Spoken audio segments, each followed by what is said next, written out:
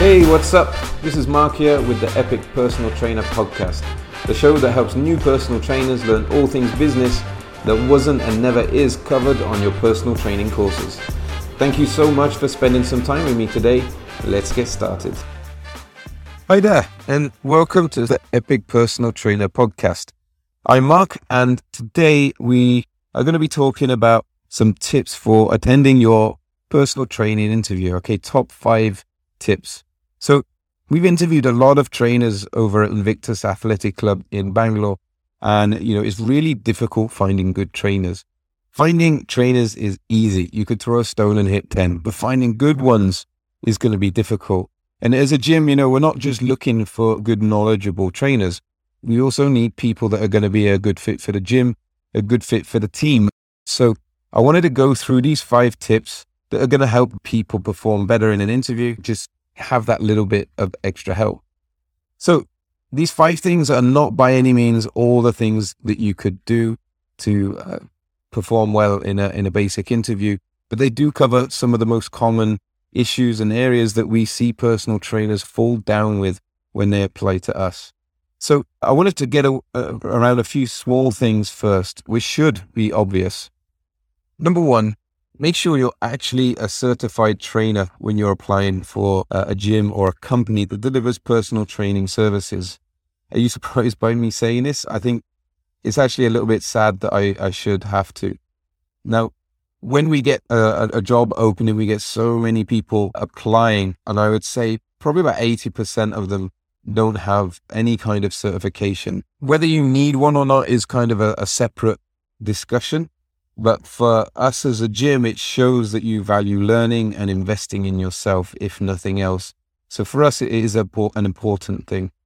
But when you attend your interview, make sure that you have your CV or resume prepared and some original copies of your certificate. Okay, I've actually had people show fake certificates for my own course, expecting to get a job here. How amazing is that? So, for an employer to be able to see an original and be able to verify these things can be important. Next, make sure that you're dressed properly. Many interviews will have a practical element to it, which means that if you are not dressed properly, you might miss an important part of the interview. And it means that we can't make our minds up about certain candidates if that happens. So it's going to reduce your chances of getting the job. So moving on, to start off with, I wanted to just give you a little bit of an idea of the background of the process that we use for Invictus. I've had interviews that last anywhere from 10 minutes up to 2 hours, but that is obviously only when we get into the face-to-face stuff. The interviews we perform these days kind of go in stages, and if you don't pass one stage, or you do really bad at one stage, then quite often we won't move on to the next. So, it's good to be efficient in this way. It's a waste of time going through this long drawn out interview process when things aren't going to work out. So the first part is where a trainer will apply for a position, maybe through a jobs website or through a trainer referral. They hear it about our position available and they're going to make contact. We're then going to check out their CV and make sure that everything is all good there. Then once that is done and they pass that, then we're going to move on to a quick telephone interview. So the telephone interview is generally done by a member of one of our front desk team, where they will do this kind of pre-screening and fill out a form while they're talking to an applicant. So while they're doing that, they're going to be sort of checking points from the CV. They're going to be assessing your communication skills, and they're going to be asking you things like, do you have an online presence that we can look at? They're going to be checking if you are humble, which we'll talk a bit more about later. And they're going to give feedback and let me know whether this applicant is going to have a good potential for an interview. And if all that checks out, we'll call back and set up a time to come into the gym for a face-to-face interview. Now, that interview also has a few steps. So after some basic introductions and a bit of chat, there's a small theory assessment. So this is to check out what kind of knowledge they have right now. So, we already know that a person is certified. We want to see what kinds of things they remember, because that's stuff you got to remember if you're going to use it with clients. Next, we'll ask them to write a program for a hypothetical client and see what comes of that. And then we'll also have a practical element where we're going to see how the applicant teaches and that they can perform a few basic lifting techniques themselves. And, again, you'd be surprised. A lot of trainers do not know some of this basic stuff. Going back to some of the shockers that I've had interviews where trainers do not understand gravity. They do not know the difference between things like an RDL and a conventional deadlift, or they could only perform bodyweight squats. I even had a person once with a degree in exercise science that had never lifted a barbell or dumbbell in their life. So we do need to check these things even if they are basic. Okay, so moving on. Sometimes we get our trainers to do a personality test as well, which is called the Enneagram. We find it really useful to see how people tick. We can discover things that will motivate them or even demotivate them and put them off. And it will also help us see if they're going to be a good fit for the rest of the team. Now, I know a lot of gyms won't go through all of this process. It is quite involved. Probably 99% of gyms, it's going to be a 10-minute thing before they decide to hire you. But I do even know some gyms that go through even more. Some have a 6-week process with case studies and stuff like that. Now, why am I telling you this and just not getting started on these 5 tips? Well, if you are a trainer that really values your work and the people that you work with, then I assume you are because, you are listening to this podcast, then you want to find a gym where they value these things. If you go to a gym and there's no real interview process, then I'm guessing that is probably going to be a red flag for you. It's not going to be the gym for you. Obviously, if they're not able or willing to do proper checks on you as a trainer, then they don't really value their members or the rest of their team very high. So hiring you is probably quite a low priority for them. So if you see yourself as a proper fitness professional and you don't really get much of an interview, then take it as a warning, get out of there quickly and look for a place that is going to match your ambitions, your expectations, and your standards. And like I said, if you're listening to this podcast, then I know you have standards because you're putting in that effort already. So anyway, having said all of that, let's get into the top 5 and we'll start at the beginning. Number 1, be punctual. Now, this is also kind of an obvious one, but it is one that is really important. Now, I don't know if you've heard the saying, if you're on time, then you're late. So what that means for us is basically if you have, say, a 6 a.m. session, then you should be ready to start the session at 6 a.m. If you have an interview at 1 p.m., you should be ready at 1 p.m. to start, not just coming through the door at 1 p.m. And as a trainer, you might have 30 plus appointments in a week. And you have to be on time for all of them. It doesn't matter what kind of trainer you are, whether you're at gym or online, if you're doing virtual check-ins or anything like that. If you have an appointment or a time that you need to keep to, you need to be on time. And it's a really small thing that can go a really long way. Now, if you do turn up late for anything, especially an interview, which is something that we would assume is important to you, then it sends us a warning about how you're going to be when it comes to being on time with your clients. So being punctual it's a basic cornerstone of professionalism, really. I know not a lot of trainers have it. I know no one is on time all the time. Certain things do happen that are out of your control, unexpected traffic from an accident, mechanical issues on your bike, flat tires. All those things do sometimes happen. But if you turn up late for an interview, you need to have a really good reason to justify it. And if you know you're going to be late, call or a message beforehand before you're due to arrive is always really appreciated. And it does show that you have a level of professionalism within you, even though, you're going to be late. So that's number 1. And the reason we pay attention to that is because it shows us how important this role is to you. It shows us how important your career is to you and how you're going to be when it comes to working with clients. If you can prove you're on time, then that is a very, very good thing. So be on time, especially when you're trying to impress. Okay, so that's number 1. Let's get on to number 2. Number 2 is to be open-minded. Now, I truly believe that every trainer you meet can offer something for you to learn. So even if you've got more experience, even if you charge more money or any of these things, you should always be open-minded about your learning. You should talk and have conversations looking for the opportunity to learn from any trainer that you interact with. And it's the same for your interview. If you go into an interview thinking that you know it all, then that for us as a gym is a bit of a warning. Okay, and this is why. All the systems and processes that we have as a gym and the way that we do things is going to be a little bit different to what you might have done before. And we'll be worried that you're always going to think you know better. and you're not going to stick to how we like to deliver our services, and you're going to go off on your own. And that creates a lot more headache than it's worth, to be honest. So we look for people to be open-minded when it comes to learning, having that growth mindset no matter who you are. And that you'll be able to stick to our way of doing things so the gym can run smoothly and consistently. So we try to be the same as a gym as well when it comes to learning. So we're happy to take feedback from trainers and from members so that we continually improve. And if we think we know it all already, then we're never going to improve because we're not paying attention to the opportunities to do so. That's what happens when you feel like you know everything and everything is perfect. So always be open-minded and always take criticism in a good way. Criticism doesn't have to be a bad thing. Instead of taking offense, use it as an opportunity to learn and improve.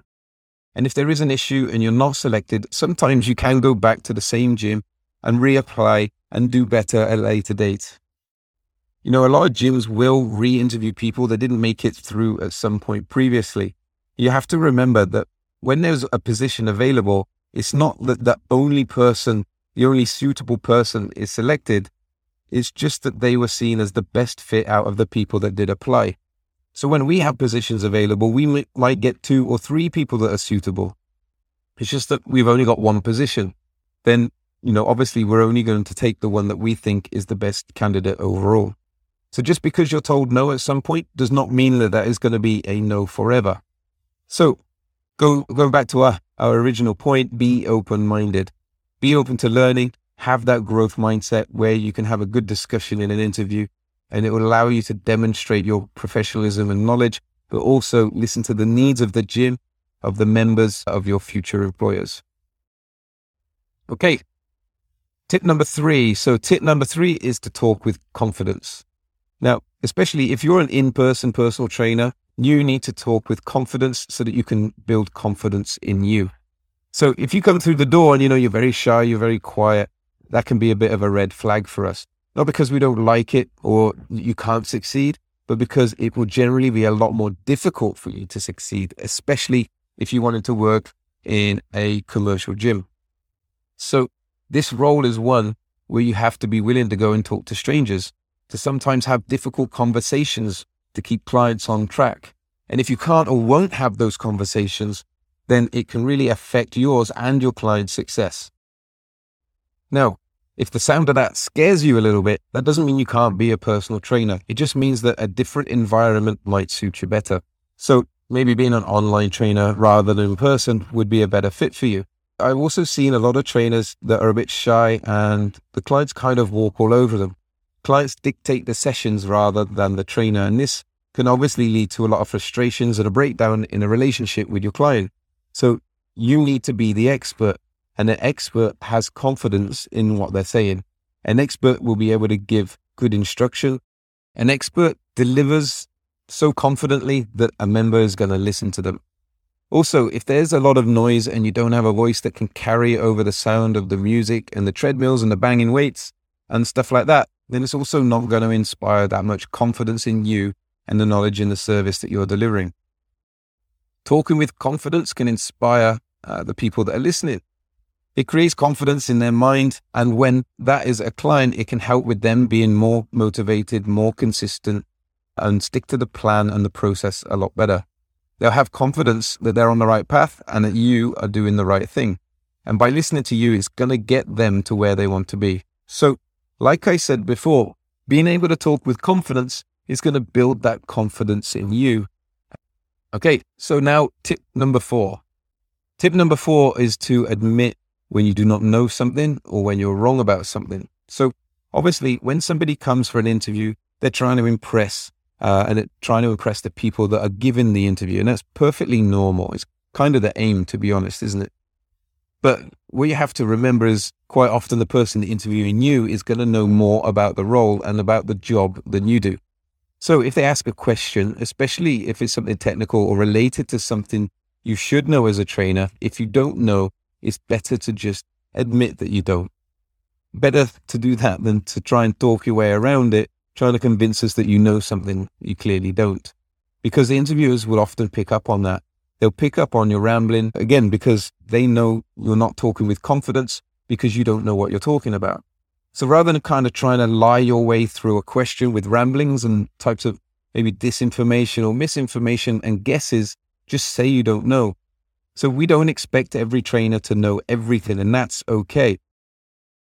Saying I don't know is by far the best thing to do, because we know not every trainer is going to know everything, and we don't expect trainers to know absolutely everything because we ourselves don't know everything. So the best thing you can do is be honest. If you say something that turns out to be wrong or you really don't know, just admit it, because again, it shows, going back to tip number 2, that you're open-minded and you're willing to learn. And it also shows a level of humbleness and confidence in yourself. You know, it takes a lot of confidence to be able to say that you don't know something or that you made a mistake. And both are going to be very valuable to an employer. So it's going to show you have what it takes to achieve number 5. And number 5, I've mentioned it a couple of times, and that is to be humble. Now, the fitness industry is littered with so many insecure people that think they know everything, which nobody does. It's filled with people that would prefer to pull others down so that they can rise up. And it can be a pretty horrible industry at times. So the solution to try and hide all of this for many is to kind of overcompensate and show a lot of ego. Now, at the end of the day, if you're going to fit in with a team or like a team of trainers or work under some kind of manager, then you need to be humble. So why? Because there's always going to be somebody that knows more than you and has knowledge that you don't. And having an ego is going to prevent you from taking the opportunities to learn and grow. So when you're open-minded, you get a lot of opportunities to improve. And as an interviewer, we're looking to see if you can fit in with the current team, and if you're going to be able to be coachable, and if you're going to be able to follow instructions. So for a lot of companies, you as a trainer need to know the certain systems, processes, protocols that help us deliver a consistent level of service and results. That all falls apart if a trainer starts to do their own thing. Each trainer is different, and instead of having a team of 10 people delivering on one promise, we end up with 10 different trainers delivering on 10 different promises. So everything becomes a mess. Nothing is measurable, and when things go wrong, it'd be really difficult to try and get to the cause of it. So most trainers will use an employed position as a stepping stone. So use it for what it is, a great place to learn and grow and develop your skills. Now, there are other benefits to being humble. A humble person will be able to create a better rapport with their clients. They're going to have a lot more empathy for their clients and the situations and obstacles they're going to run into. So this helps you create realistic solutions and not just tell people what to do, but also help them do it, which is the role of a proper coach. So the higher levels of rapport also will mean you'll probably enjoy your time better. You'll create a better experience, which leads to an increase in compliance from your client, better results, and better retention. So employers want to know that you're going to fit in, treat members and clients well by understanding their issues and coaching them through those issues. And at the end of the day, it means that you just really actually have to give a crap about your clients. Not because someone told you to, but because it comes naturally and instinctively to you. So, you need to realize that you only succeed through them. Okay. So to wrap up, here are my top 5. We'll just summarize them quickly. Number 1, be punctual. It's a very easy way to show that you are a true professional. Number 2, be open-minded towards learning. It's such a great opportunity when you get into a new job. So you need to show that you are open to learning in the interview and taking the feedback that is given. Number 3, talk with confidence. No one follows a person that cannot talk with confidence, and you need to lead your client in a session. You need to be the boss of that session. You need to talk with confidence, which will inspire that confidence in you. Number 4, admit if you don't know something. It shows and reinforces point number 2, which is about you being open-minded. It reinforces point number 5 about you being humble. It shows that you're willing to learn and that you are coachable. And number 5, be humble. Humble people are going to fit into a team much better in general, a lot better. In fact, they're going to be easily coached and trained, and they're going to communicate much better with their clients, show some empathy, create better rapport, and get better compliance from the clients and therefore better results. Okay, so that's it from me. I really hope this episode helps you if you've been thinking about applying for a new position or even going for your first personal training role anytime soon. Thank you so much for listening. I'll see you in the next session.